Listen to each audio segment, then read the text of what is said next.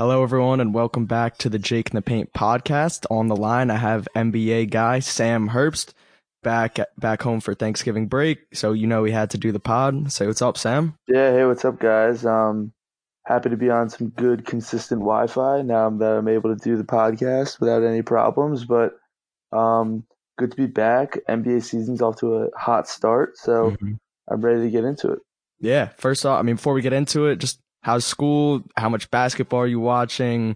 First semester as a sophomore, and how's everything going in general? Yeah, school's good. I was at the Barclays Center a couple nights ago to see Wisconsin basketball lay a couple eggs against Richmond, and then um, against New Mexico the following night. So not so happy with that, but school's been going great. I've been able to use Central Time to take advantage of some of the Mhm. late games. Been watching a lot of Clippers and a lot of those teams that I don't usually get to watch when I'm at home, but that's definitely a positive. So been able to watch a lot of different NBA, and it's been a really exciting season, especially with Luka and all the new things that are happening this year. So really interesting and really good start. How about you? How you doing? Senior year, high school is going great.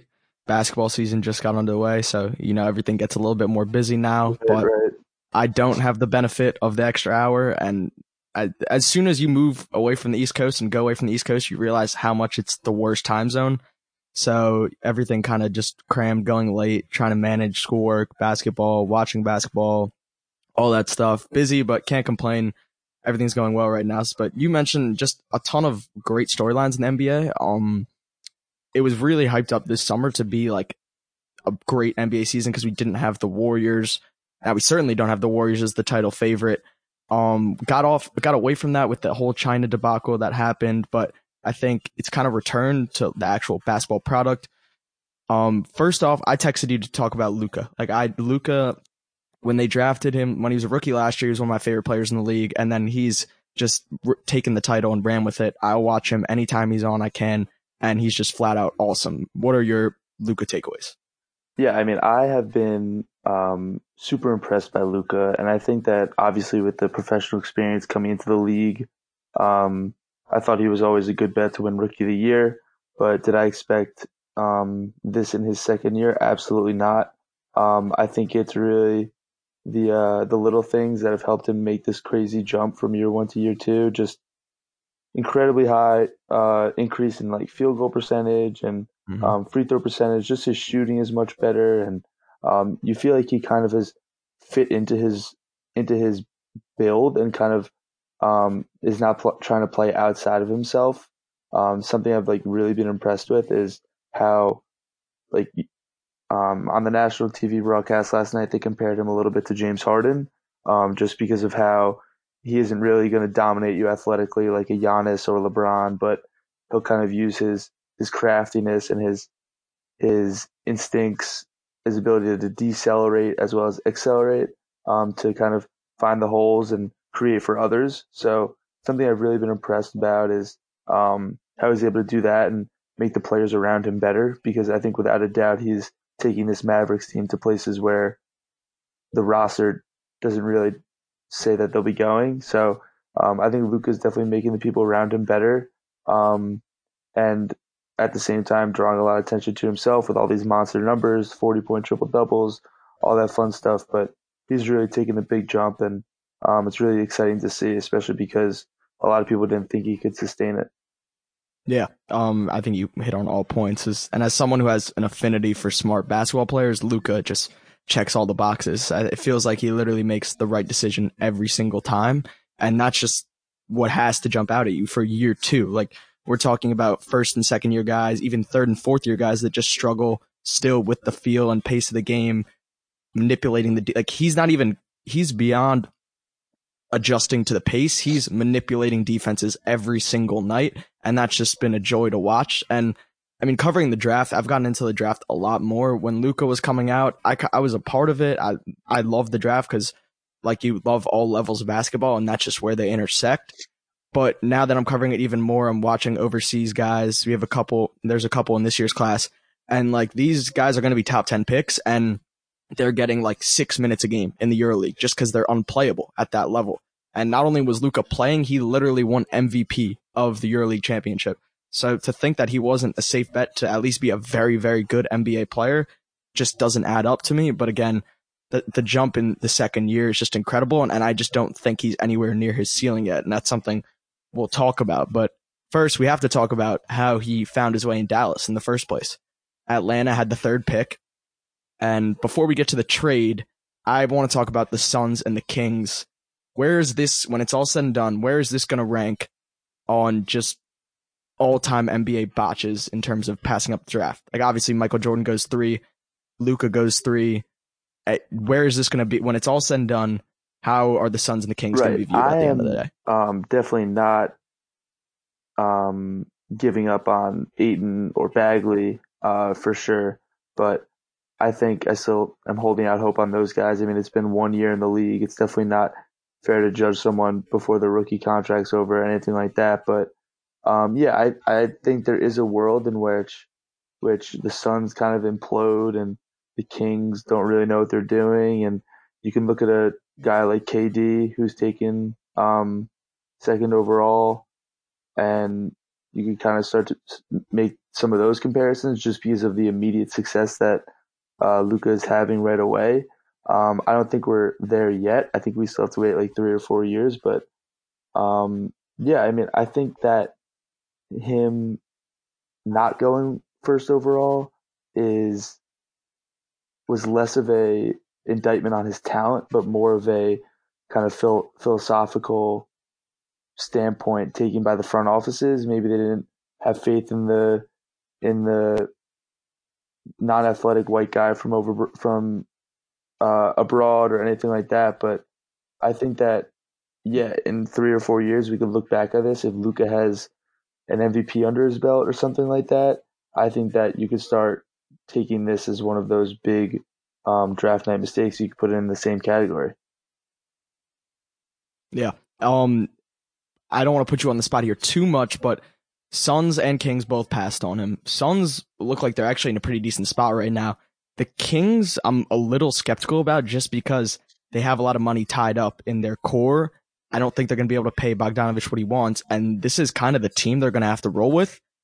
Out of those two teams, though, given the circumstances and given the future looking ahead, which one of those teams do you think is going to regret it more? Yeah, I think that the Suns are in an interesting spot, but I am not yet in the position to put faith in like the Suns front office or anything like that. I think the Kings have a good thing going, and like you mentioned, Bogdanovich, he'll be one of the more interesting stories of restricted free agency with kind of a dull summer coming for the NBA compared to last summer. But in terms of who is going to regret it more, I am going to have to say that the Kings are going to regret it more. Not just because comparing Ayton to Bagley or anything like that, but in terms of what Luka could have done for Sacramento, comparing that to what Luka could have done for Phoenix, I think if Luka goes to Phoenix, then you have this weird ball control dilemma between Booker and Luka, and does Luka get the full reins, and is he able to play like next to these guys? And I think if he goes to Sacramento, it's a completely different story with the shooters they have at all different positions, and playing next to Buddy would be really fun for Luka, especially because right now he's playing next to a guy like Tim Hardaway Jr. or Dorian Finney-Smith, just a guy like Buddy who is willing to take 21 threes a game like he did the other night. I think I would love to see Luka play with someone like that. So I'm going to say the Kings, not because of necessarily that I think Ayton or Bagley is better or worse than each other, just because the Kings had the second pick, and they could wait to see what Phoenix did, and Luka would have been such a good fit in that offense with that style. So I'm gonna have to say the Kings on that one. I'm going to disagree with you slightly, only for a couple reasons. I don't think I would die on a hill for this. This isn't a take I'm like super strongly confident about, but one factor that we haven't mentioned yet is that the Suns basically had the biggest in to Luka in their head coach at the time, Igor Koskarov. I think that's how you say his name. Kokosov. He was Luka's Serbian national team coach, and I apologize for butchering his name. He was their head coach at the time, and he knew Luka better than anyone. I am hard pressed to think he wasn't telling them that Luka is going to be a star. That is just a huge miss on, I think, Ryan McDonough's part. Literally having the ultimate inside access and in to Luka, knowing everything about his game, not just his game, but tendencies. They had it all right there, and they still passed on him for a center who we'll see how good he really is and how high his ceiling is. Also, I'm going to disagree. I think the Luka Booker fit would have been better than the Luka Fox fit. I love Fox, and we're going to talk about him later on. I think Booker and Luka's ability, I think Luka is an on-ball guy 100%, and I think Booker is a lot more valuable off the ball with his shooting, the way he can attack closeouts, and just you have to respect him as a shooter and a bucket getter rather than Fox is more, he's going to have the ball in his hands all the time. He wants to run. Like Luka, he doesn't run a lot. Like a lot of his buckets are in the half court, ISOs, pick and rolls, lobs, all that. So I think the Booker Luka fit would be one of the most enticing things in the NBA right now if they were together, and I just think that's going to haunt Suns fans for years to come. I think my Booker take was a little selfish just because how much I enjoy watching Booker as a creator instead of just a run around, spot up shooter kind of thing. And they never really got him the point guard to where they could use him as a guy who plays like Clay or something like that. But roster structure and the roster situation that he's in kind of forced him to develop that role as more of a creator and playmaker for the Suns team this year. And I think with the assist numbers going up over the last 2 years, and I think he's kind of evolving into a player that people didn't really project him becoming, which is really interesting to me, and something that I think is really unique playing next to a guy like Ayton when he comes back from his suspension. Obviously, they're a couple pieces away, and their roster right now is made up of a lot of a mix of young guys who didn't really live up to their potential and veterans who are kind of outplaying their current expectations. So the Suns are a really quirky, interesting team, but I'm going to agree with you that the inside track that the Suns had on Luka it's an inexcusable mistake not to take Luka Doncic first overall. Yeah, fair enough. And this, honestly, the misconception a little bit, it wasn't just those two teams that passed on Luka. The Hawks, as we talked about, traded out of the 3rd spot to move back 2 spots to 5, and then they got a 2019 unprotected first rounder that becomes Cam Reddish. So, like we said, it's really early to judge the trade, and especially Cam, the way he's playing right now, it would be a little bit too harsh to base the trade grade on his play right now. But the draft picks are now names. It was Trae Young and Cam Reddish for Luka Doncic, and I look at that, and it's just hard for me to imagine that that's not a catastrophe for Travis Schlenk as much as I love Trae Young. I agree. I love Trae Young. I think he's really exciting and will fill up the stat sheet, but the way that Luka has carried his team to victories puts him miles ahead of Trae in my eyes. Trae is putting up these numbers, and on the offensive end, he's playing great. His defense has been a disaster, and I think that partially has to do with how Atlanta trading back. A lot of it had to do with how was Trae going to fit into their roster philosophy going forward, and they thought he fit in perfectly, trying to do the whole Warriors East roster building. So, of course, looking back on it, a lot of teams might have done stuff differently, but it's definitely one of the more interesting trades in draft history. Yeah. And it's also really tough because I think if you ask Hawks fans, there will be Hawks fans that say, no, Trae's our guy. Like, Luka's great, but Trae's our guy. We love him here. And I think it's going to take a couple of years of Luka just reaching that MVP level that I think he will eventually reach, for everyone to realize, hey, we fucked up because we just passed on Luka. Like, I don't care what you have in that, what you got in return. You had the chance, you had the rights to Luka Doncic, and you gave it away.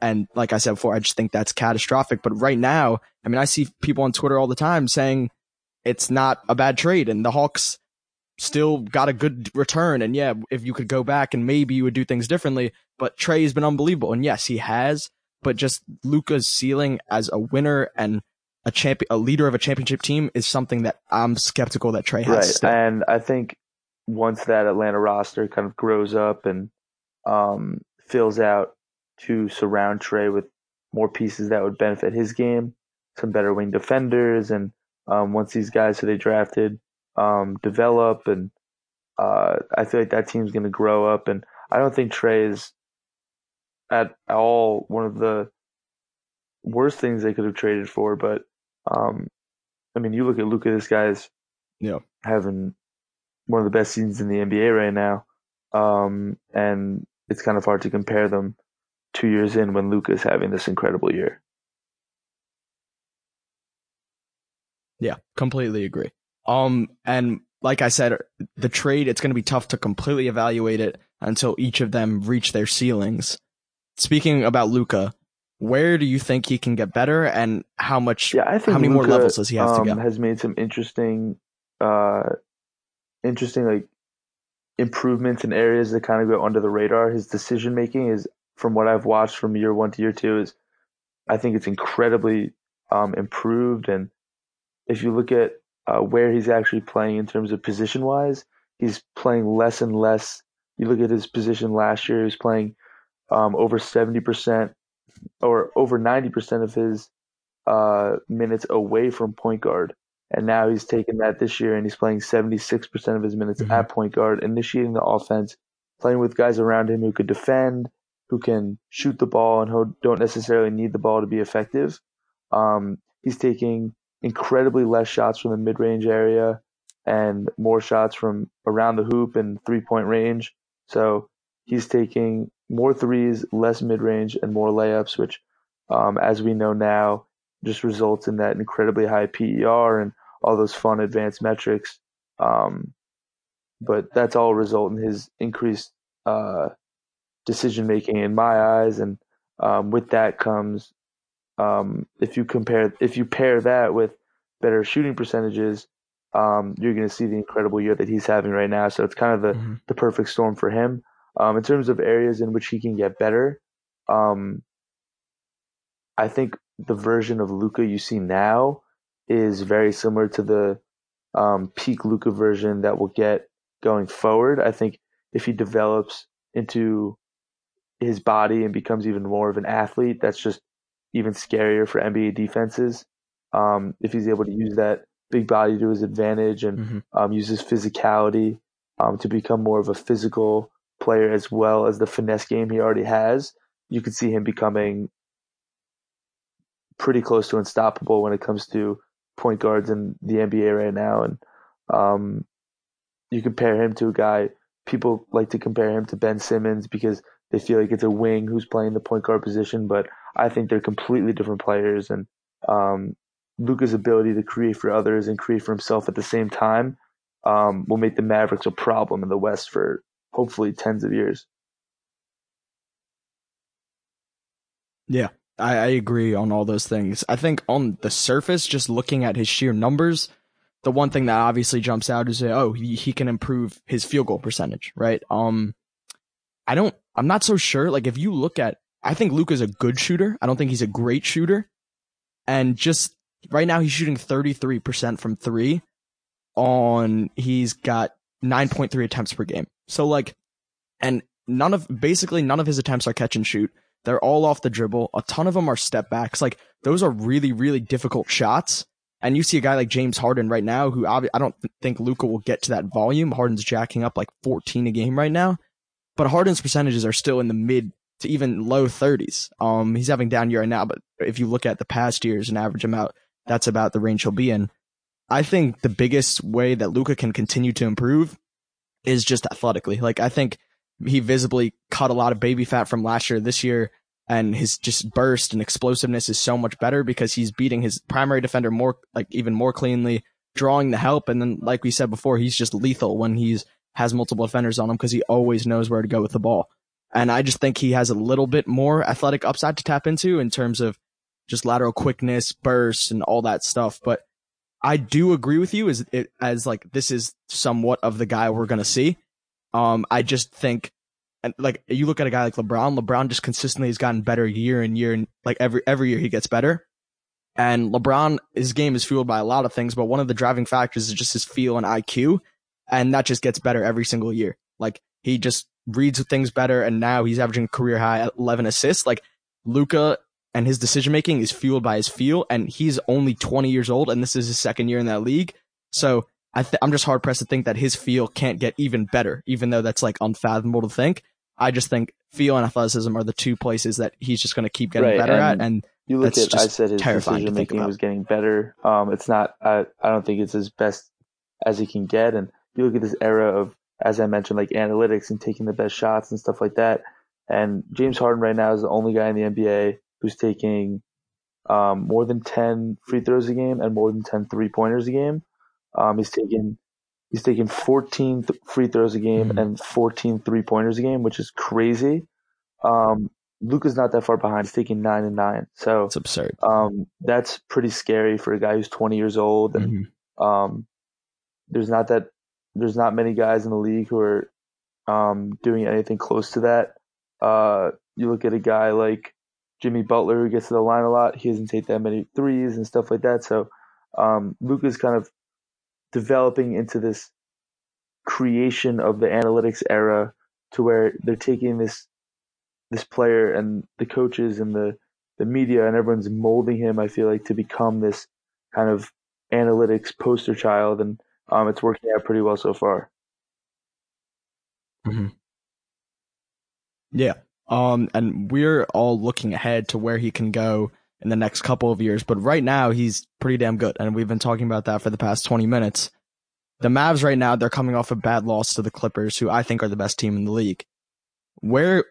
How scary are they in the playoffs this year? Because I'm very confident saying they're a playoff team, but where can they go this year in the playoffs? I think the West itself, you look at the West, I think you have a clear first tier of teams in Utah, Houston, the Clippers, the Lakers, the Nuggets, in no particular order. And then that second tier of teams, I think is going to be where the fight really is. And teams like Minnesota, Dallas, Sacramento, the Pelicans, OKC, teams like that. I'm not going to count out the Spurs, but I think the Mavericks, if they were to get to the playoffs, have to become a team that can rely on the duo of Porzingis and Luka to carry them through games and carry them through series. And something I've been really interested, obviously, as a Knicks fan, is trying to take what Luka's doing and see how it could be better, and how can Porzingis be better next to Luka. And just watching the game last night and watching a couple of Mavericks games in the past, Kristaps has always been the center of attention in New York, and with Luka getting a lot of the ball dominance and stuff like that, Kristaps is, I feel like, more of a spot-up shooter. He plays often next to guys like Maxi Kleber and Dwight Powell. He's doing less pick and pop like he did in New York, and more just standing around waiting for his opportunity, waiting for other guys to create for him. So I think the Mavs will sneak into the bottom halves of the playoffs, but for them to make an impact, I feel like they're kind of getting lucky with how some of these role players are playing. I mean, you look at guys on the Mavericks right now who are, I think, playing better than what they were expected to play. Guys like Tim Hardaway Jr. and DeLon Wright, guys like that, who have been able to sustain these wins and make up for some lackluster performance out of their duo. Not that Luka's playing bad or Kristaps is playing that bad, but I think Kristaps needs to be better for them to make a push in the playoffs. Yeah, I mean that's exactly where I was going to go with this. It's tough with Porzingis. He was out 20 months, and these are his first 20 games in that span. A 7'3" guy coming off a horrible injury. Like, I think next year's the Mavs' year, just because like Luka's only going to get better. They'll figure out their roster, and Porzingis has this year to ease into it. As much as I love Luka, and I think he's dominant, and like I think he could be dominant in the playoffs, I just think they don't. I don't think Porzingis can provide enough for them this year. I like the role players. I'm a big fan of DeLon Wright, Jalen Brunson, Dorian Finney-Smith has done some good things for them. But when push comes to shove, like you're gonna need that star power, and I'm with you. I don't Yeah, and think that's also an Porzingis can element of him provide it for them switching this year. systems. And in New York, he was getting a lot of those mid-range looks, and a lot of the offense ran through him at the high post and stuff like that. So just Mm-hmm. kind of like getting placed in a system that suits the modern NBA better. It's going to be really interesting to see how the Porzingis Doncic combination evolves over the season, and just to see how Kristaps kind of is able to fit into this new system where he's not necessarily uh, going up against a guy who's 6 inches shorter than him, and he's not shooting over him. It's more of a, can you hit the open three, and if they're playing up on you, can you go by him, stuff like that. So it'll be really interesting to see what Kristaps can do, because I really think he's the key to this team being a force when it comes to games over the summer and games in May and June, stuff like that.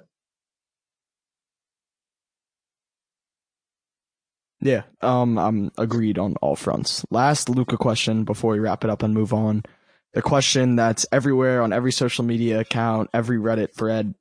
If you're starting your franchise with one guy right now, and I think it's reasonable to narrow it down to Luca and I Giannis, want to hear you go who are you first on this taking? one, because I'm really interested. I've been really interested to hear what you're going to say on this one. Um, I don't want to be a prisoner of the moment here, but I'm going to say Luca, and through the lens of I'm trying to win a championship, and at the end of the day, when they're both at their peaks, I think Luca gives me a better chance to win a championship due to his play in May and June than Giannis will. Um, I'm I'm not completely convinced that Giannis not being able to shoot. Like, I watched the it was Raptors, or I mean Bucks. Who did they play? Bucks Blazers. It was on TNT. Blazers were completely shorthanded. And look, Giannis is absolutely incredible. I'm not denying that. But like, the shot is a real issue. I love that he's taking them. I would prefer that Simmons would follow the Giannis lead and just take three a game, make them respect you, and 22% go in. Then hey, that's what it is. Like, I like that he's taking them, but the point of the matter, like, he can't shoot right now, and it's really, really ugly. And last year, that affected them in the playoffs. I'm not, and maybe a little bit premature to take Luka, because we've seen like Giannis got the MVP last year, and I don't even think he's close to his peak. But at the end of the day, I think Luka is just when when he reaches that peak, which I don't know when it's going to be. I just think he's going to be absolutely dominant in the playoffs, and I just think he's just going to be a better bet to help you win a championship, along with the playoffs. And I think the roster flexibility with Luka, it's tough because he handles the ball a lot. So you tried to play him with more, like the only guy you can't really play him with is a ball dominant point guard. But still, I think the roster flexibility, he can throw lobs, he can throw the pitch, like you can play him with the rim, you can play him with Kleber or Dwight Powell. They can dive to the rim. You can play him with shooters. And the Giannis stuff, it's a little bit worrying. Like especially when I look at the Bucks this year, there's such a focus on space that they need to create for Giannis that I'm really worried about that they don't have any other creators on the team except for Eric Bledsoe, and we know how he does in the playoffs. So in terms of just playoff play and roster flexibility, those are Yeah, the two so main I'm gonna things that I'm lead gonna me to pick side with Luka. Giannis here. I'm gonna take the um, other side. I was kind of expecting you to say Luca, um, but I think Giannis has. I think it's unfair to compare Giannis just because of how much he's developed physically and how much his game has changed since he entered the league. He still is uh, he still is young. He's not Luka young, but he's still one of these players that you could definitely build around. And um, in my opinion, Giannis is um, a physical freak, and that is not just because he nicknames the Greek Freak or anything like that, but just watching games in Hmm. person with Giannis, which I've been lucky to do because they're so close to Madison and Milwaukee, and just watching Giannis on TV too, you can see how dominant and how he takes over a game. And I think that with Giannis as your franchise centerpiece, this is a brand of basketball and a guy who we've never seen anything like him, and he's really going out of his way, and with the help of that coaching staff and trying to that organization is very analytically focused, and I think that he's first had to discover who he was in his career. I think that's what he spent the first couple of years of his career doing. You look at a guy who, when he came into the league at 19, was playing positions like point guard and or playing positions like small forward and shooting guard, and played some point guard in his third year. And it took a little trial and error by the time he turned 22, 23 to discover who he was.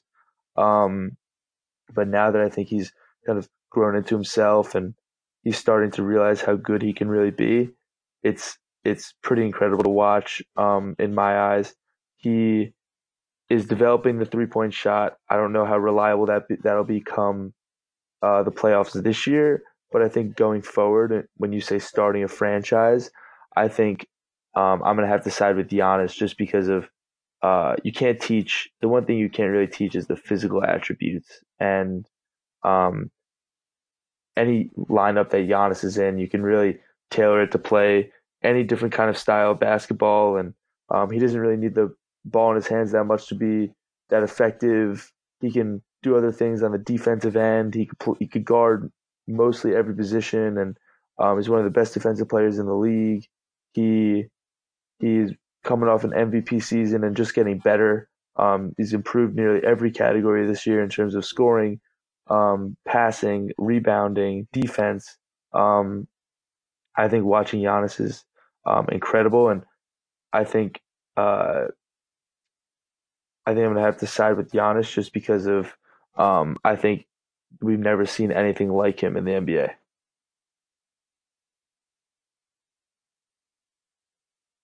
Yeah. I once again can't hold you. I probably should have prefaced that with like, I genuinely think this is the toughest question to answer in the NBA right now. There's just a million different ways you could go with it. But one thing I am really glad you brought up is the defense, because that's what led me to be this close, like really close to picking Giannis, because there's just a roadmap where he becomes one of the most dominant two-way players to ever play the game. Like he can guard anyone, and in transition, he's absolute freak. There's no denying that.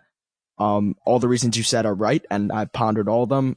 Like gun to my head, I'm picking Luca, Yeah, but and I once think again, like I just guys think coming into the you league, you can't go can wrong kind of with either one project of them them. into the uh, 3 and D role and hope they develop the other elements that will make them into a good player. You look at a guy like Cam Reddish coming out of the draft this year. People would say, "Oh, he could be a productive 3 and D wing right now, and then he'll develop the other parts of the offensive game." And with Giannis, I feel like it's kind of the opposite, to where he has this insane superhuman ability to drive past what it feels like anybody in the league and dunk on anyone in the league. And he has this crazy game um, inside on offense, and he can defend with the best of them. So it's kind of the opposite with Giannis, to where he's trying to develop that 3 point shot. And my favorite part about Giannis is that he is never going to be satisfied with how good he is. And I think that's really scary, because he knows that if he develops a 3 point shot, then him and his team become pretty close to unbeatable. To where you have a guy with that physical size and that physical ability who can shoot like that and who can create for others.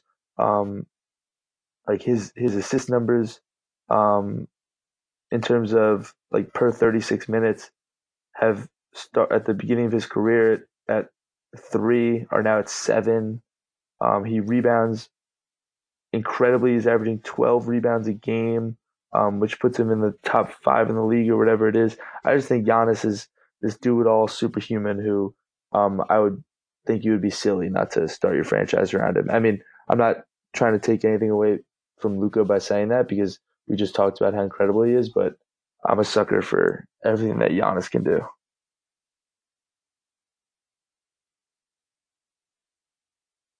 Fair enough. Then definitely cannot hold you. So moving on from Luca, looking at all the young guys impacting the league right now, I wanted to do a redraft of one of the most recent drafts, and the 2017 one jumped out right at me. It's 2 years ago, so we have a decent sample size. We're not jumping to early conclusions. They're 3 years ago, technically. And it's still, yeah, they're still young enough when we kind of can project forward. I think it's like the perfect time range to do this. So I'm going to read you the lottery and two other guys because I think this is the pool of players you're likely going to choose from. I haven't seen your list, but we're going to do a top 5 redraft. So Philly takes Fultz at 1, which we won't talk about. Lonzo goes 2 to LA. Boston takes Tatum at 3. Phoenix takes Josh Jackson at 4. Sacramento takes De'Aaron Fox at 5. Orlando takes Jonathan Isaac at 6. The Bulls take Lauri Markkanen at 7. Knicks take Frankie Ntilikina at 8. Dallas takes Dennis Smith at 9. Sacramento takes Zach Collins at 10, but then trades his rights to Portland. Malik Monk goes to Charlotte at 11. Luke Kennard 12 to Detroit. Donovan Mitchell 13 to Denver, and then traded to Utah. And then Bam Adebayo at 14 to the Heat. Two other players you might be considering: Jarrett Allen at 22 to the Nets, and Kyle Kuzma 27 to Brooklyn, and then traded to LA. So I have starting Frankie off Ntilikina, with your first pick in that redraft, who do you have? Frankie Smokes. No, I love the French Prince of Bel-Air, but I'm gonna have to go with Donovan Mitchell. He has, from being taken 13 overall, he's become who I believe is going into the season, going into next season. He's just established himself as one of these dominant players in the league, and he's doing it on a winning team, which I think is even more impressive. He's in a system that suits his play style. He is a lot of people's kind of dark horse MVP guy. I mean, this year he's averaging 25 points, 5 rebounds, 4 assists. I think the assist numbers need to go up to consider him part of that elite group in the NBA. But I think without a doubt, he's the best player who has come out of this draft. And some people might say Tatum, who I'll spoil. I have 2, but some people say Tatum has the body and the frame to develop into a better player than Mitchell. But I just think from what I've seen in Mitchell, everyone said his rookie year was kind of a fluke and he wouldn't be able to sustain that over a second year and all that garbage. But he just gets better every year, and the improvement is really exciting. He's up to 39% from 3 this year. He's really good in clutch time and takes over the end of games. So without a doubt, I say Spida Mitchell is my first overall pick.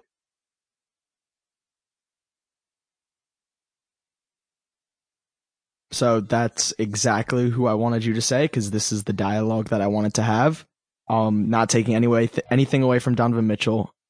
With the first pick in the redraft, I have to go with Jason Tatum. And the reason why is just the archetype that Jason Tatum has, this tall, lanky wing who can create for himself off the dribble, make catch and shoot threes, defend, and ultimately play make off the dribble. Like, that is the most important archetype in the NBA right now. And if you have one of those, like, we saw Harrison Barnes get paid $22 million or $20 million, whatever it was, to be like a slightly above average version of that.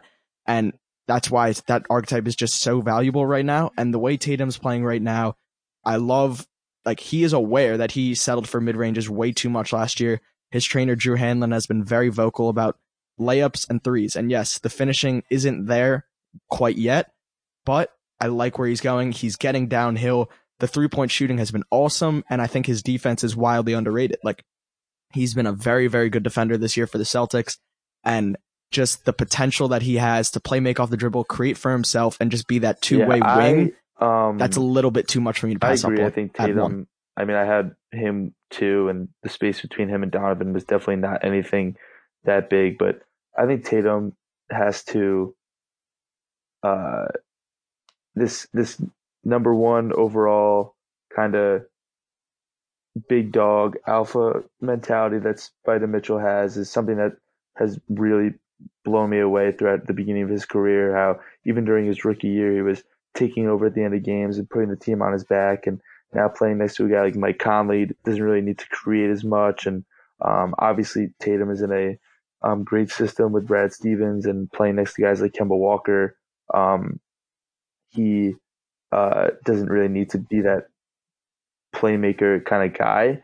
But yeah, Tatum's, as you said, archetype, and projects to being in my eyes this guy who can shoot the three, get to the hoop, create for others. But right now he kind of is. I hope he isn't settling into this 3 and D kind of position that a lot of people like to classify him as for his career. I hope he develops into a guy who can do more than that, a guy who can create for himself, get to the hoop, and really close out games.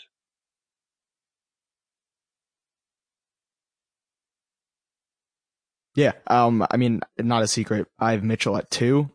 I think those are the 2 clear-cut guys sitting at the top of this class. And for all the reasons you said, like, again, it's nothing against Mitchell. He's an absolute monster.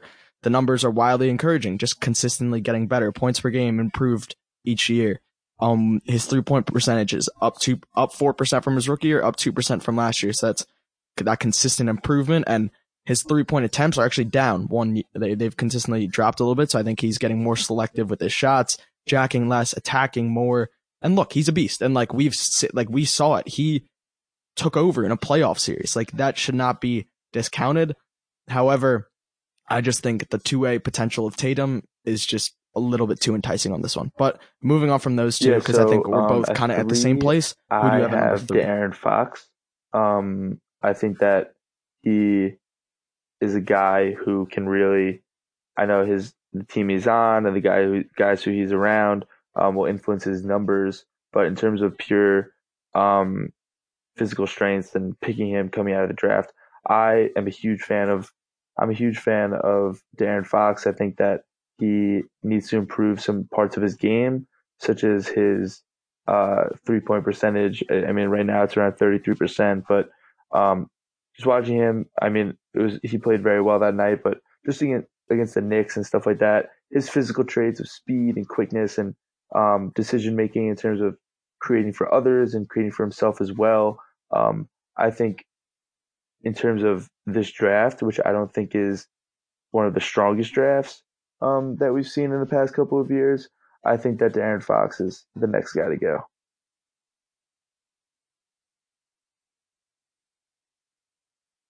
Yeah, I have Fox there as well. I think those were the clear top 3 guys. I think my 4th guy might have something to say in a couple of years, but right now I think those are the top 3 guys. Fox derailed by injury to start the year, which you hate to see, but I'm a huge fan of his game. Like, he's wicked fast in transition. The scoring arsenal has continued to improve. He's a defensive menace. I mean, like you said it, the 3-point shot is probably the biggest worry right now. A little worried about his just general half-court offense. Hasn't been that efficient and effective so far, but the jump he made from year 1 to year 2 was outstanding. Huge fan of his game. Love the charisma he plays with. And I think him and Buddy are one of my favorite backcourts, so Fox was an easy choice for me at 3. Yeah, so at 4, really I think this is going to be an interesting choice. Who do you have here at 4? There's a group of 1, 2, 3, 4, 5, 6 guys who I was considering for these last 2 picks. I'm going to stay strong with my number 4. At 4, I have Bam Adebayo. I love Bam. I think that this is a guy who, when he was coming into the league, what's a 6'9" center?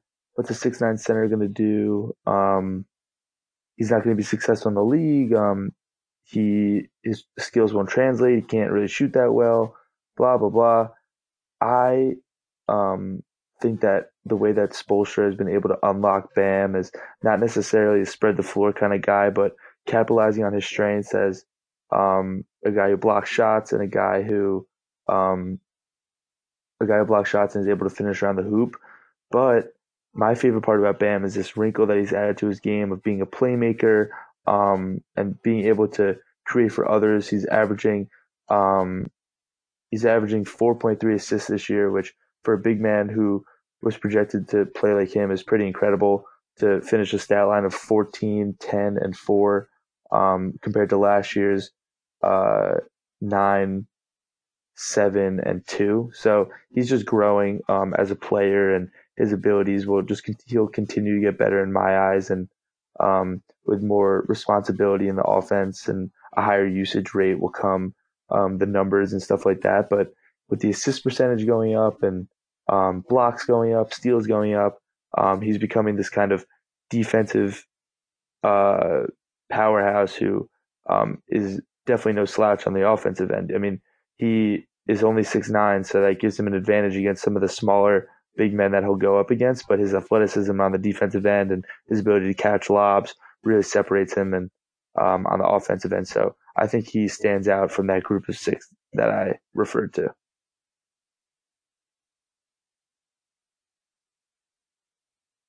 Yeah, I have Bam at 4 as well, and I love Bam. Love watching him play.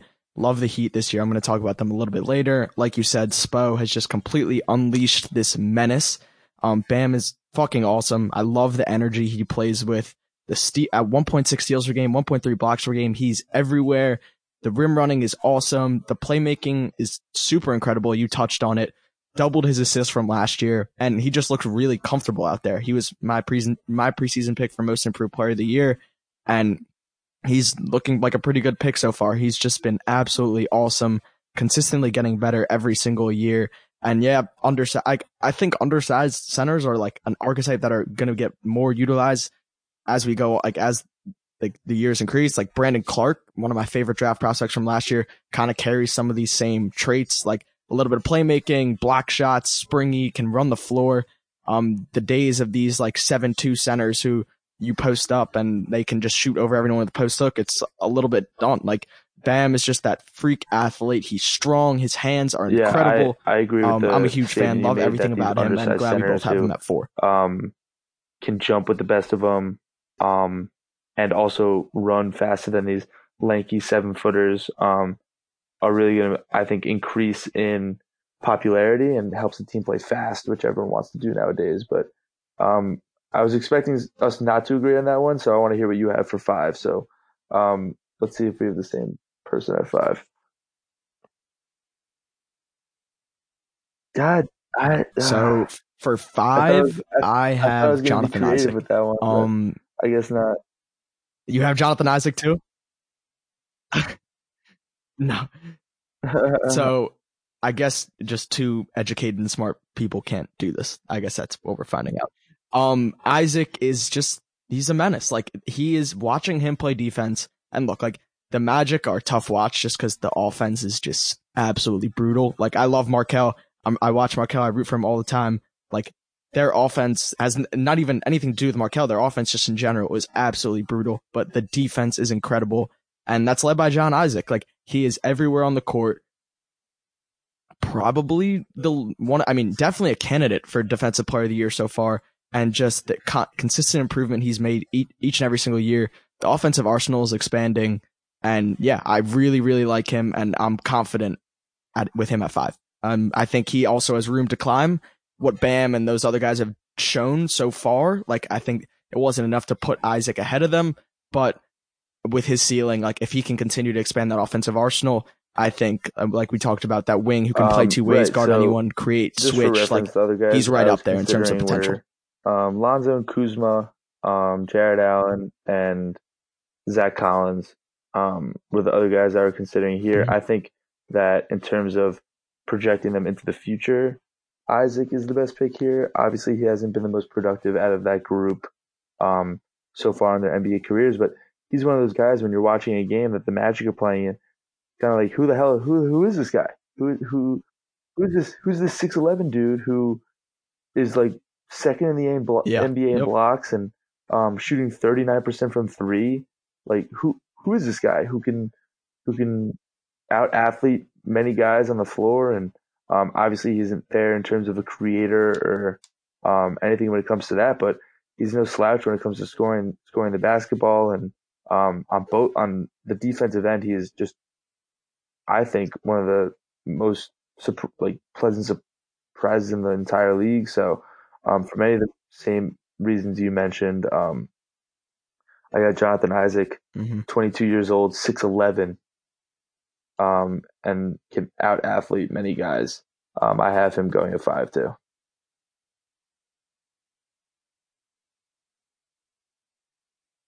Yeah. He's a monster. I think when it's all said and done, looking back on this class, like I don't think it'll be as good as the 2018 class, but who knows? I mean, I think maybe this one's actually better. I think it's gonna, when we look back on this, just, I mean, I'm sure you've done this a million times, just looking back at all the old drafts, like there's just so many people who don't even cut it in the league.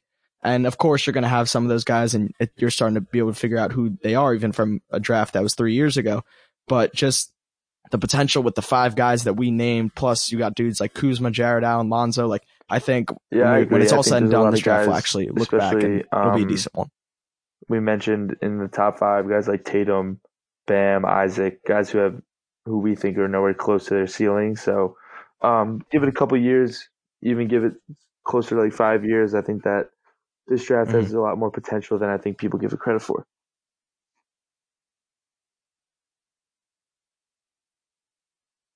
Yeah, I agree. So moving on from the draft, I want to talk about the East because the East is pretty Yeah, intriguing. I liked the Who Bucks to was come out your of the East preseason finals pick? Did you have the Bucks? before the season started. I mean, if we still had to do it today, I'd probably still pick the Bucks. But obviously, there are some dark horse teams. But yeah, the Bucks were still my number one.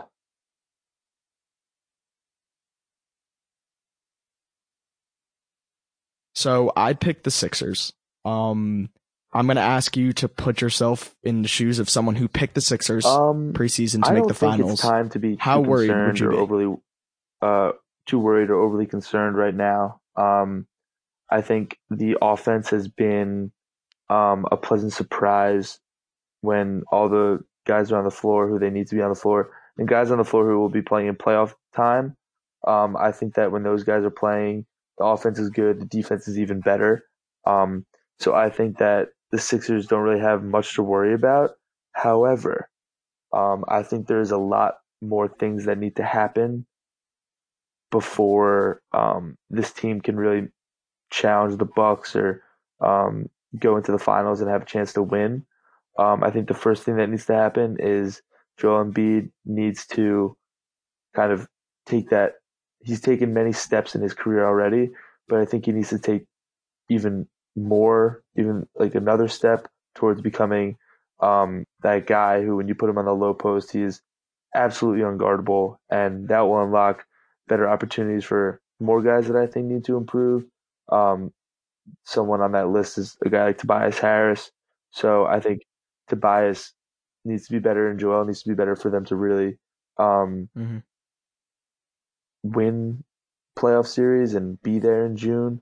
Um, but I think that kind of all starts with Embiid, and he can be so dominant when he wants to be, and when his physical stamina and endurance lets him, he's really a problem when they use him right. And I think once he gets better, that will, like I said, make guys like Tobias better. But who I really wanted to focus on was Ben Simmons. Um, just some interesting things I saw on Twitter the other day. I don't know if you follow Micah Adams on Twitter, but he was tweeting about Ben Simmons the other night, basically saying he said in Mm-mm. 34 clutch time minutes this season, Ben Simmons has more turnovers than made field goals. So he has 3 turnovers, 2 made field goals, not in transition, so in the half court offense, 0 made field goals in the half court in the clutch time in 34 clutch time minutes. He has fewer clutch time assists than Tobias Harris, 4 versus 5, only has 2 free throw attempts, and his usage rate plummets down to 12%. So I think 34 minutes of clutch time play is not that small of a sample size when it comes to how you're going to grade a guy. I mean, his usage rate this season is lower than it has been in the Hmm. past. It's only at 19% compared to last year's 22%. But I think that it's no surprise that it's no surprise that Simmons needs to be better for this team to unlock their true potential. I think when the front office was constructing this team, I think everyone kind of is relying on Ben Simmons to be there for them in the clutch. And if this continues in the playoffs to where a guy like Simmons is just going to be left alone outside the 3-point line, and they're going to put big men on him who like to just sit in the paint, and I think that Brett Brown is going to have to like what do? You're going to have to take him out, like so. I think for Ben Simmons, for the Sixers to be better in the playoffs, and especially for them to win games, Ben Simmons just has to be better. And I don't think that necessarily means he needs to develop a 3-point shot right now or be a threat from outside the 3-point arc for the rest of this season. I think that's something that'll come with the progression of his career, hopefully. But I think that he needs to, I don't know if it's him shying away or if it's him not getting the opportunities, but if one of your 5 guys who is definitely going to be there at the end of clutch time isn't doing anything for you and you're not going to take him out, you're not going to win playoff series.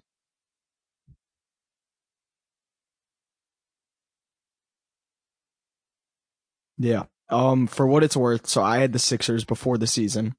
Did like a whole like predictions card on Twitter, and the same dude who posted the initial one did a new one. All of mine were basically the same. Switch Zion for Rookie of the Year because I don't know how much he's going to play. Maybe I could switch a couple other ones, but stuck the same for the most part, except I had replaced the Sixers with the Bucks. And there's 3 main reasons why I'm actually like, I wouldn't say legitimately concerned, but like approaching that with the Sixers.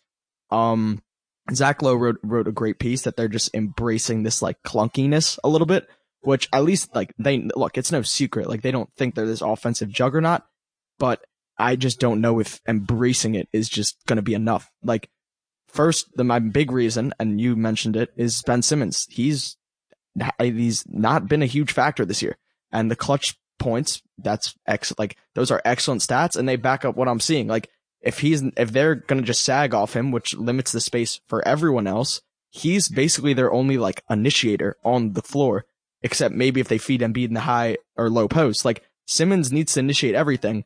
So if he can't shoot and he just goes to hide in the dunker spot, and like, look, I know they already extended him. He was an all-star last year. I'm not taking anything away from him. Like he's a very, very good basketball player, but if he's not going to shoot or even draw any gravity towards the end of the game, like I just don't know where you go from there. And considering he's your primary initiator and their secondaries aren't very strong, they're filled with a lot of catch and shoot guys and 3-and-D guys and long, tall wings. Like that's really concerning to me.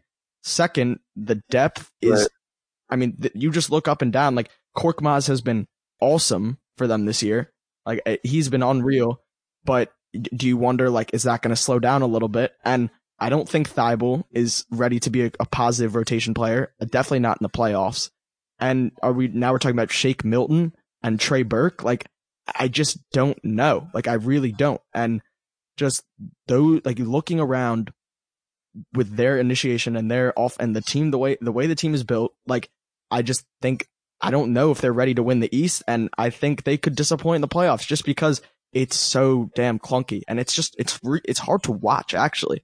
Of course, I'm blanking on my third point, so I'm going to let you talk. Hopefully it'll come back to me, but those are my main 2 ones anyways. Just Simmons not producing and the depth. Like, the depth is really, really scary. And we know in the playoffs, like, you need to run 7 or 8 guys that can all contribute. That's how the Raptors won the title last year, and that's just the most effective way to do this. And with Simmons just being a 0 in the fourth quarter, and just, like, Simmons not taking any threes this year is an absolute joke to me. Just, like, shoot the ball. What have you been doing for the past 4 years? Like, it's obscene that it's like a celebration when he takes and makes 1 3.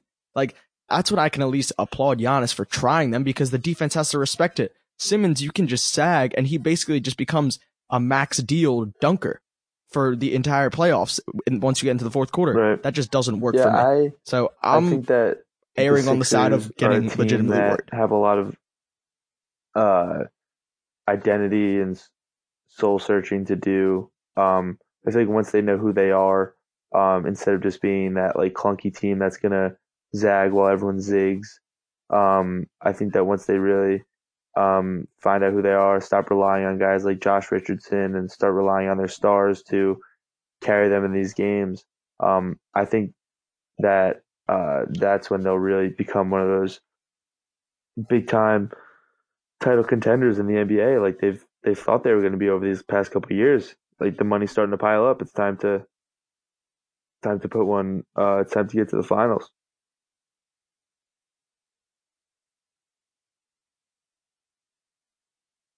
Yeah, I completely agree. And my third point came back to me. I was trying to find out like a reliable source who turned down who. I couldn't figure it out. Conflicting reports everywhere, but not bringing. And I don't think Jimmy Butler necessarily wanted to return to Philly next year or this year. I think he wanted his own team, and I think he's happy living in Miami, running the show there. But I mean, during the playoffs last year, Jimmy was huge for them. Like, he was the guy when he was like, "Give me the ball, I'll take care of it." Because, like we said, Ben is not that guy. Tobias, they are paying him an awful lot of money to basically catch and shoot threes. So like that contract is going to catch up to them eventually. Josh Richardson, I love him. Like, he's really good on both ends of the floor, but at the end of the day, he's not Jimmy. Like, when the game is on the line and you need a bucket, he's not Jimmy in terms of creation. And he was huge for them. So not having that alpha dog in there, I think come playoff time, they're going to look a little lost without having Jimmy. And that was my big point. But just not having like Jimmy isn't like there, that. you know? Like, I think someone has to tell Brett Brown that, hey, Jimmy's on another team now. He's not necessarily like coming back to you guys. I think it's time to kind of embrace these guys who you have. And if you're going to have Tobias for 5 years going forward, I think if you give him the keys to the offense or start putting more pressure on Joel to be that dominant post presence, I think that would just work out better for not only these guys' personal numbers and personal stats and stuff like that, but I think it would just make the team more confident and the team better.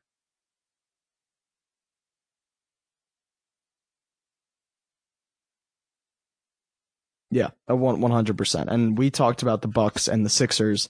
I think the Bucks are the favorite to make the finals this year. But however, it hasn't been talked about a lot. Not a huge story, but it's the elephant in the room. How do you think this year's playoff run will affect Giannis's future in Milwaukee? No matter what happens, Giannis will be there. Giannis will be re-signed on the Bucks. I think that if they go out really early in the playoffs, will he resign as enthusiastically, and will he be that quick to resign? Definitely not. But I think that Giannis is so important to not only the team itself, but the city and the state, and he's just so much so embraced the Midwest, and like not many people have. I think that the franchise values him more than any other player in franchise history, obviously. And I think that Giannis, there's a reason why this has kind of been low key and this hasn't been talked about that much, because when it comes down to it, the players and the agents are the ones who kind of put those stories out there. And like with the AD stuff, when he wanted to get out of New Orleans, you kind of heard the rumblings that he wasn't going to resign and they should trade him to get rid of him and stuff like that. But this year, even though AD didn't extend or anything like that, there hasn't been that much rumbling that AD, except for that one Chicago video that he was talking to those kids or whatever. There hasn't been that much that AD wants to leave LA, and I think that's for a reason. I think AD's thriving in LA, having a good time, playing good basketball, and I think it's a lot of the same stuff with Giannis. And I could go all personal in terms of Giannis as a person and how the Bucks really brought him in and let him grow into the person he is today, all that fun stuff. But I think that Giannis is very, very likely to resign, and it would take something catastrophic for him not to be a Milwaukee Buck going forward.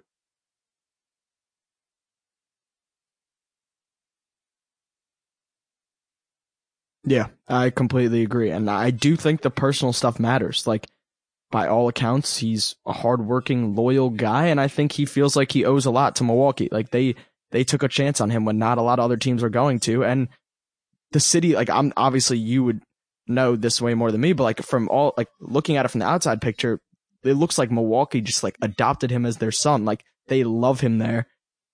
And it would just, for a loyal guy like that, I think it would take a lot for him to just leave and walk out the door. Does Does that mean he signs, like, if they get bounced in the second round or even in the Eastern Conference Finals? Like, does that mean he's in the door the next day signing the Supermax? No, probably not. But, like, when push comes to shove, I'm really, really reluctant to think that he would leave Milwaukee because he couldn't win. Like, I think he's determined and he takes responsibility for a lot of things. And I just don't see him jumping ship because he doesn't see the results that he thinks he can get. I think he's going to be a Buck for life. And because we're both interested in the NBA and interested in sports, you'll kind of get this exposure to, like, for example, like Sports Business Club at Wisconsin and just sports marketing class, stuff like that. And Bucks guys coming to town to speak to students and stuff like that. Every time these guys come, it's all the questions about Giannis. Are we going to re-sign Giannis? Giannis, is he going to stay? Is he going to go? What's going to happen? Every single guy from the organization, every player, every fan, every front office executive that I've ever heard talk about Giannis' extension does not use the word if. Everyone uses the word when. It's not if we re-sign Giannis, it's when we sign Giannis to the Supermax.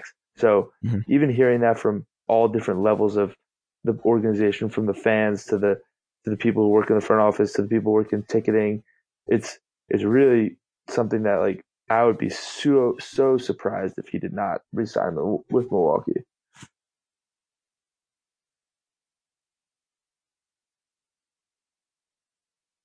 Yeah, completely agree. And we talked about, I think, maybe the two heavyweights in terms of the Bucks and Sixers. Yeah, but I know the East is kind of sneaky. Is there anywhere else that you think could make a finals push? But I'm going to say the Raptors. I think that the Raptors have a lot of elements to them that make them very interesting when it comes to playoff time. They have that experience, obviously, winning the finals last year. And yes, they don't have Kawhi, but they do have this guy by the name of Pascal Siakam, who is developed into, and obviously I'm sarcastic when I say that, but he's developed into a guy who the team can really rely on to score down the clutch, and he's playing out of his mind this season. And people are saying that he could win Most Improved Player for back-to-back years, which is unheard of. But a guy averaging 26 and 8, able to distribute, and playing next to a guy like Kyle Lowry, who we saw increased his play in the finals, and Van Vliet. And now you look at this roster of guys, and a lot of these people who are playing minutes for the Raptors on other teams would just be role players who you don't know if they would produce in the playoffs, have this finals experience and this finals success. It's not guys that have gone to the finals and lost. And this team's been there and they've won it. And they have a coach that's been there and they've won it. And they play in an arena that's hard to win in. And I just think that they have veteran leadership and young talent. I think the Raptors are being slept on as not only a fun team to watch, but a team that could make some noise in the playoffs.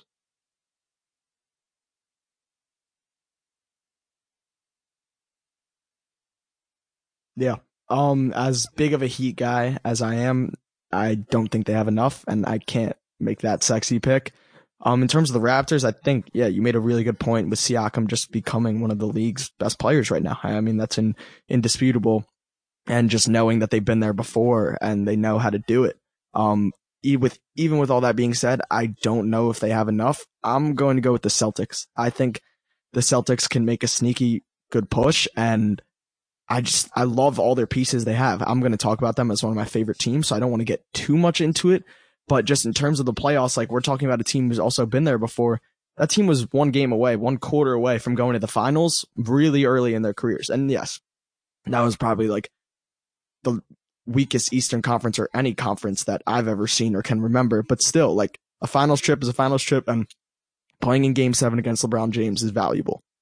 So all those guys have gotten better. They really love Kemba. Kemba's been awesome.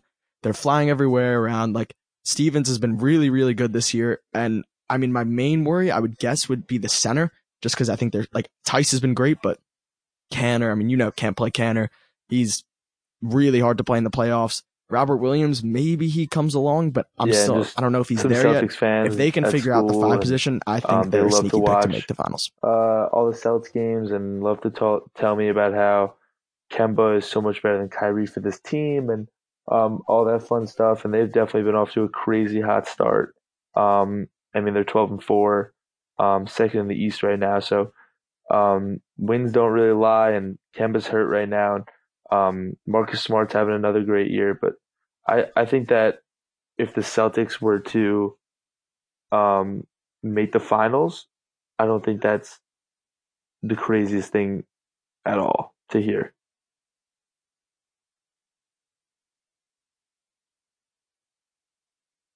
Hmm. Um, Yeah. I I agree. mean, I wish the Knicks were better. Any last East They takes? are really hard. They're really hard to watch. Kind of makes watching the Knicks Yeah.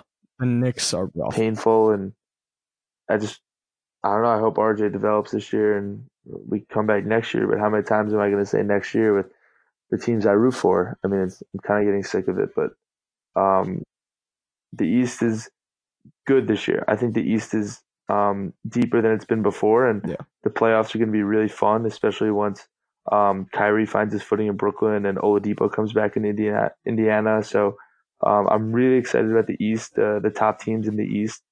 Um, and the bottom of the East is a different story, but um, I think the East is going to have one of the best playoff seasons it's had in a while, especially because for the last 5 years, all anyone's been saying is all the talent wants to go out west, and the West is where the best players are and stuff like that. But I think the East is just as good, if not better, than the West this year. So it's time for people to stop sleeping on the East.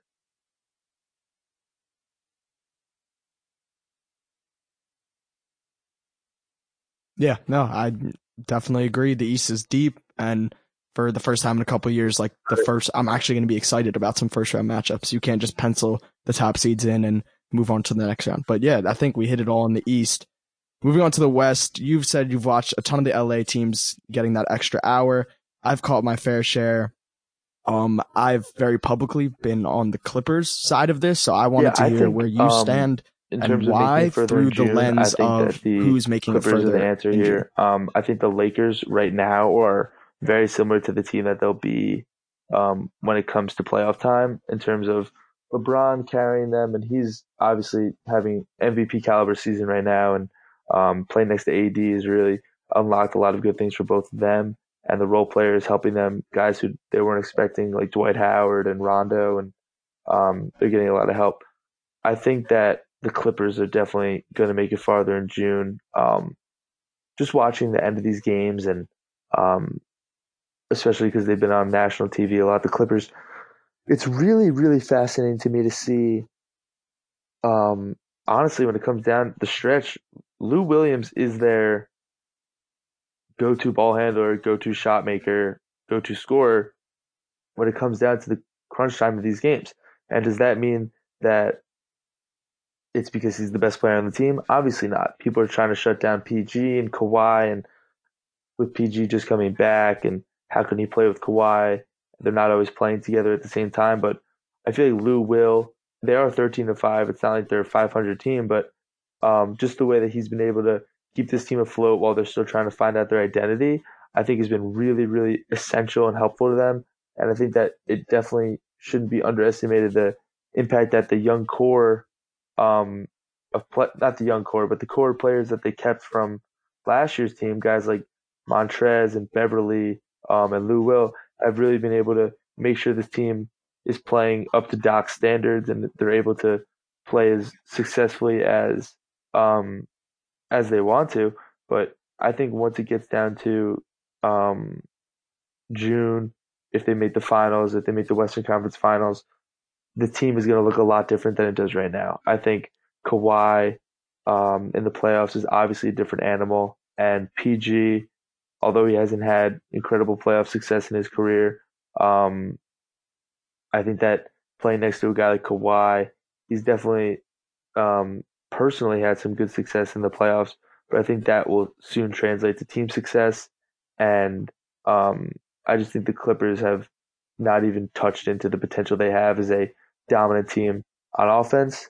I mentioned with Lou Will and all that stuff, but they can really throw any kind of lineup they want to at you, and they could any lineup they throw you can survive on the defensive end with some of the guys they have on the team, like Kawhi, PG, Beverly, Harrell. These guys are um, always being discussed in the first team all defense, that kind of conversation. So I think the Clippers are um, haven't even tapped into what they're going to become in June.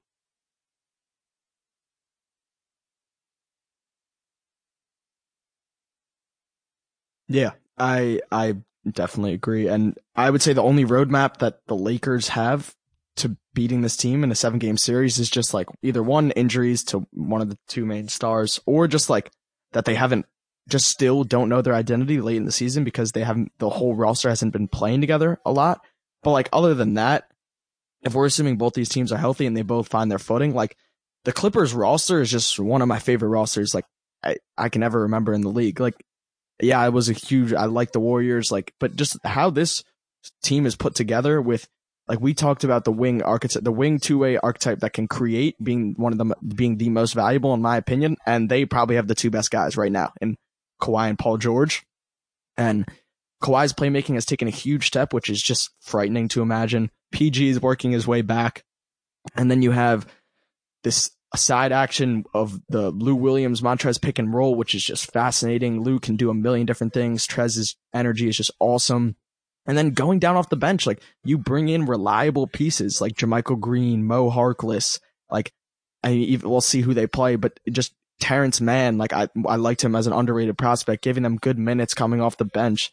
Like they have Zubac, Pat Bev, you mentioned, like this team is just like Shamit. Shamit's been hurt, so I kind of forgot about him, but Shamit's been he was also in the playoffs last year, and like this team just up and down is really, really good. And I just think they're kind of levels ahead of the Lakers. Like, yes, the Lakers have two MVP candidates right now in LeBron and Anthony Davis, who have both had amazing seasons. But if you And just I look don't up and want to down take that anything roster, away like from the I Lakers just in don't this think the Lakers conversation have because enough they have dudes to been one beat of the best the defensive Clippers teams in the 7 game in series. I really don't. the league.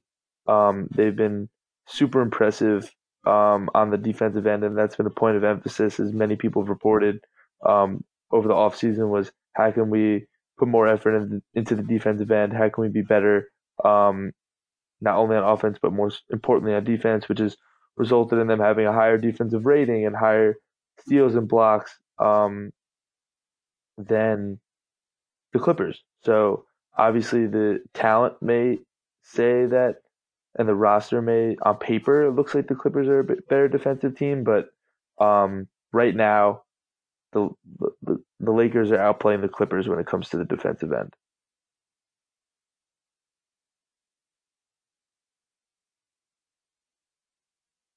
Yeah. I mean, that's fair enough. And look, the Lakers have won 15 out of the last, 14 out of the last 15. Like, they're absolutely rolling. LeBron has been incredible, just passing the ball. He's unreal. Anthony Davis has been great, blocking Right. like 3 shots a game. But just like the depth we talked about with the Sixers, like, Yeah, I I'm just good. don't I'm think good. they I have think those it's guys gonna be. at the end of the day. Hopefully, they I play mean, against each that's other in all I the really have to playoffs. say with that. Are you good with those LA teams? Yeah.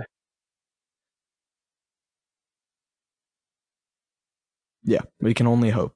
And so the final thing before we close this out, I wanted to get your 3 favorite teams that you've been watching this year. Not best, just they're on TV. I'm inclined to watch them, and Yeah. we'll So switch I'll off one on start one. So with your first, Minnesota. not necessarily order, but one of your favorite I teams think is yeah. that I've always been intrigued by Andrew Wiggins. I've always thought he was kind of just a bust, and I wrote him off and stuff like that. But I've um, always been amazed by him and Karl Anthony Towns and the other kind of guys they have. I'm really, I don't think they're one of the best teams in the West. I think they'll be fighting for the 8th seed and stuff. But I just think Cat is having such a good season. He's averaging what Mhm. 26 and 13 right now.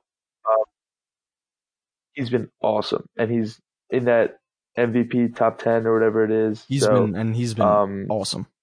I think him and the development of Wiggins, not yet on the defensive side of the ball, but him just being more aggressive, um, and him being a more just like him being there. Like he hasn't really been that productive so far in his career, but it kind of feels like these two number one picks are starting to fill each other out and finally starting to put something together that is entertaining and fun. So obviously their role players aren't good enough, I don't think, for them to win a playoff series yet. But the duo of Towns and Wiggins is finally starting to come full circle, which has been really entertaining for me to watch.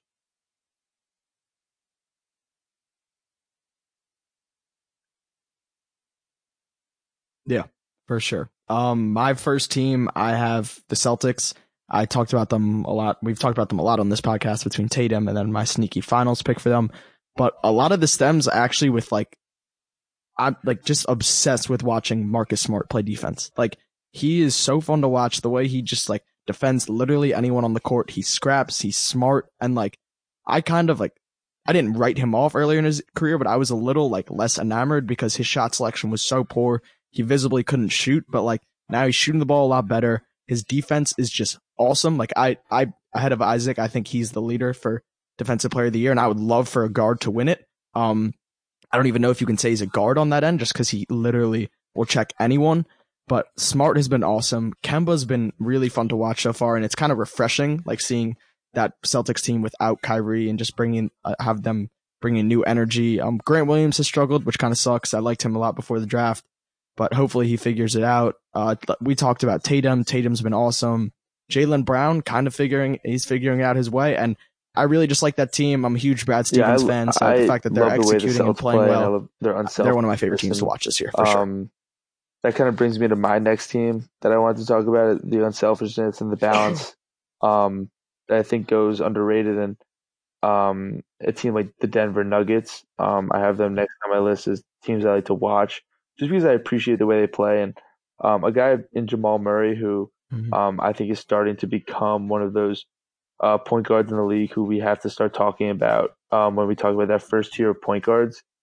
He's not there in terms of playmaking, but he leads the team in scoring, and their mantra and style doesn't really favor a guy to score like 27 points and take all the headlines and stuff like that. But I love the way they play, obviously through Jokic, who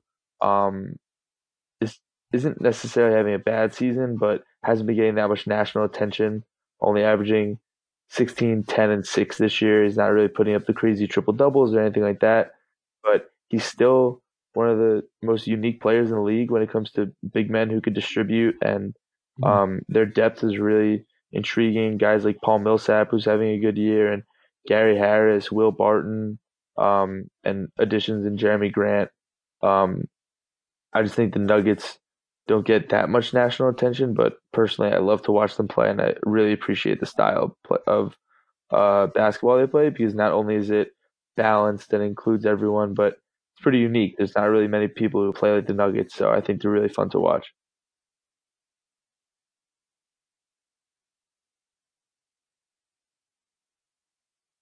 Yeah, I'm a big Nuggets fan as well. They didn't make my cut for the final three, but big fan of Jokic. I think Jamal Murray is making that. He's progressing towards where he's actually going to be worth his contract. A ton of good pieces. Malik Beasley, Gary Harris. I love Monte Morris coming off the bench. Hopefully Michael Porter Jr. can find some minutes. But yeah, big fan of that team as well. My second team, I have the Heat. Obviously we talked about Bam earlier, but the Heat culture is real and it's absolutely awesome. Like the rookies with Nunn and Hero have been sensational. I love the fire that Jimmy plays with. Spo is an unbelievable coach. Just finding guys like Duncan Robinson, former Michigan Wolverine, who I love, lighting it up. Just everyone kind of plays their part.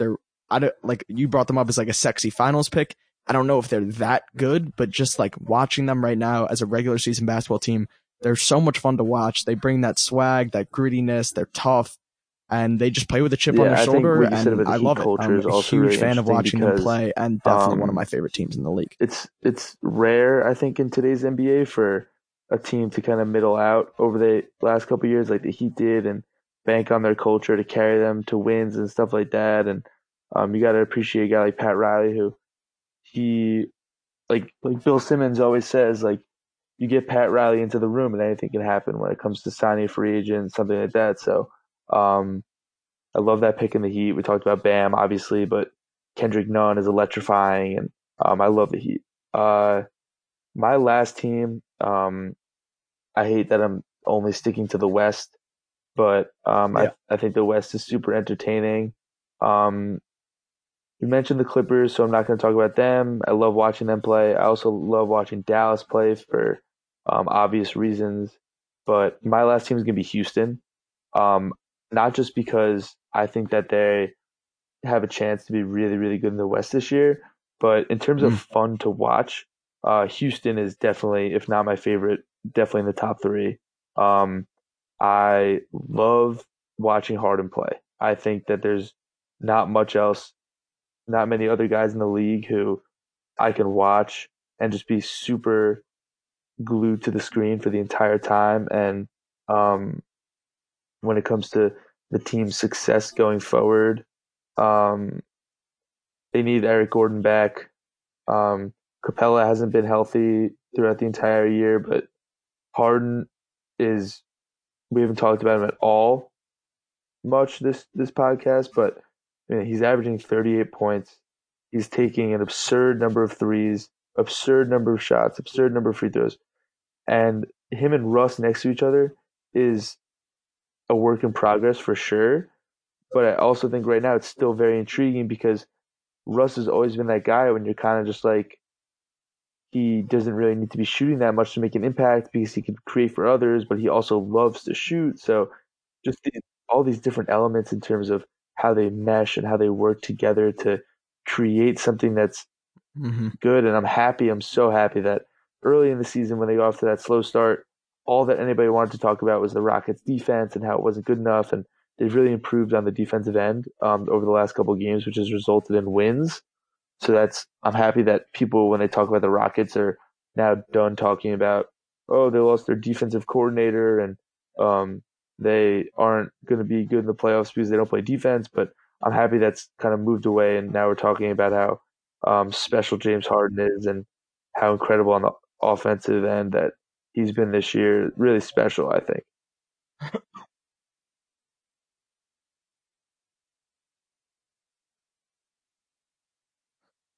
Yeah. I'm very happy you talked about Houston because I was deciding between two teams, and I really wanted to talk about the team that I'm about to say. But if you didn't talk about Houston, we couldn't go the whole pod without talking about Harden. You hit it on all points. I absolutely love watching him play.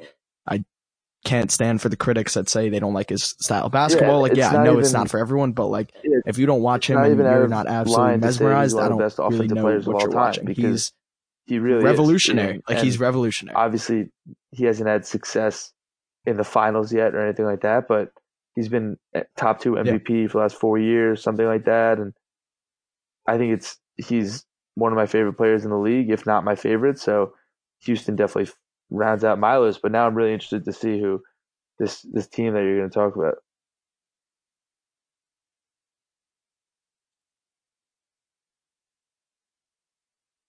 So I'm gonna say the team. It's kind of revolved around like one guy, one and a half guys maybe, but they're not very good. My third favorite team is the Memphis Grizzlies because I absolutely cannot get enough of Ja Morant. Like, I don't know how much of you Yeah, watched of them because like they're not no, very good, I've but caught a lot of Ja has Ja. been insane. Honestly, most of it has been Have you, House of Highlights and not League Pass, if you know what I mean. But I think Ja has been a great yeah. um, Yep. revelation for this team. Has really sparked uh, a lot of, even though they haven't been winning, it's kind of been a bright spot throughout the entire season. But um, he's really been like fearless, and that's not just because he like drives and tries to dunk on big men, but watching Ja is really incredible, and he's hit some late game shots, and he puts his team on his back a lot, and really fun to watch.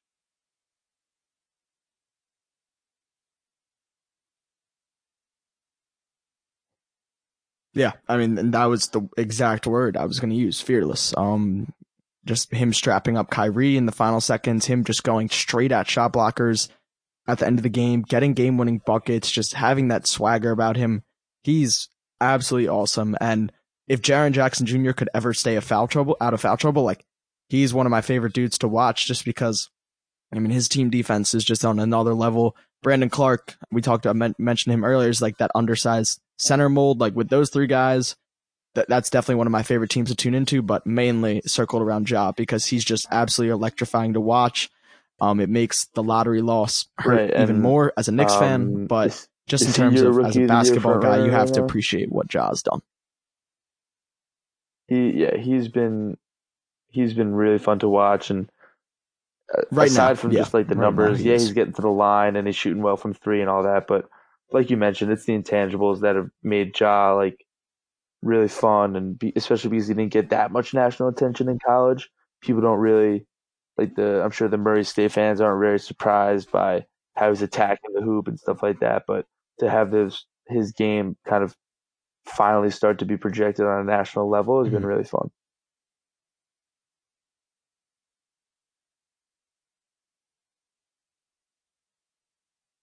Yeah, agreed on all Any other points. takes? That wraps up what I had in for Not planned at the here. top of my Do you head, have any but other takes that you want to I'm air out before we really go? interested to see how the West plays out this year, because I think that the West has been one of these conferences, especially throughout the last couple of years, that the team who is number one, and the East has been this way too, but the team who kind of is good in the regular season isn't necessarily good in the playoffs. Um, like a team like Denver may win the West, but will the Clippers be the better team when it comes to the playoffs? So I think the top and bottom of the Western Conference playoff race is really what I'm looking forward to watching the most this season. Um, and obviously, can Luka sustain all of this? And um, will he be able to lead the Mavericks to the playoffs? Is really what I'm watching. How about you? What are you most looking forward to at the end of the season?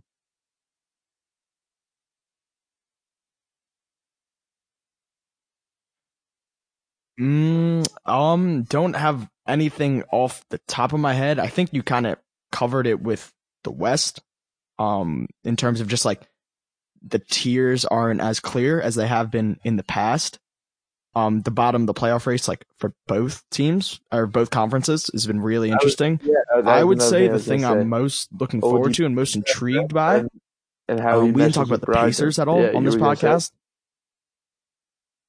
Yeah, Brogdon. Yeah, yep. That's exactly where I was going. Brogdon has been incredible this year. Efficient. He's creating for himself and others. And I think they're the perfect pair because they can both play on or off the ball. But that's Yeah, definitely I a think storyline the I'm watching to Pacers see kind how of they have this mesh. I think identity it's definitely going already, to work out, but it might take time. and But having an that's probably the identity one and thing having I'm a looking guy forward who to. you know is your number one guy throughout an NBA regular season can really translate into wins, as we've seen in the past. So I think once it's pretty amazing that without Oladipo, they're still 10-6 and able to beat up on the bad teams in the East, hopefully, and stay afloat until Oladipo comes back. But once he comes back, I think people are going to start giving them a little more respect.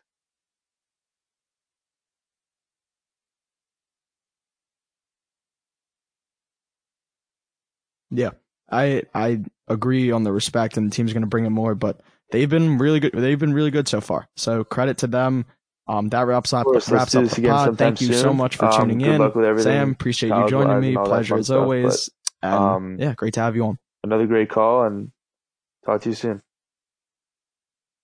Yep, stuff, but um, For sure. All right. Thanks, man.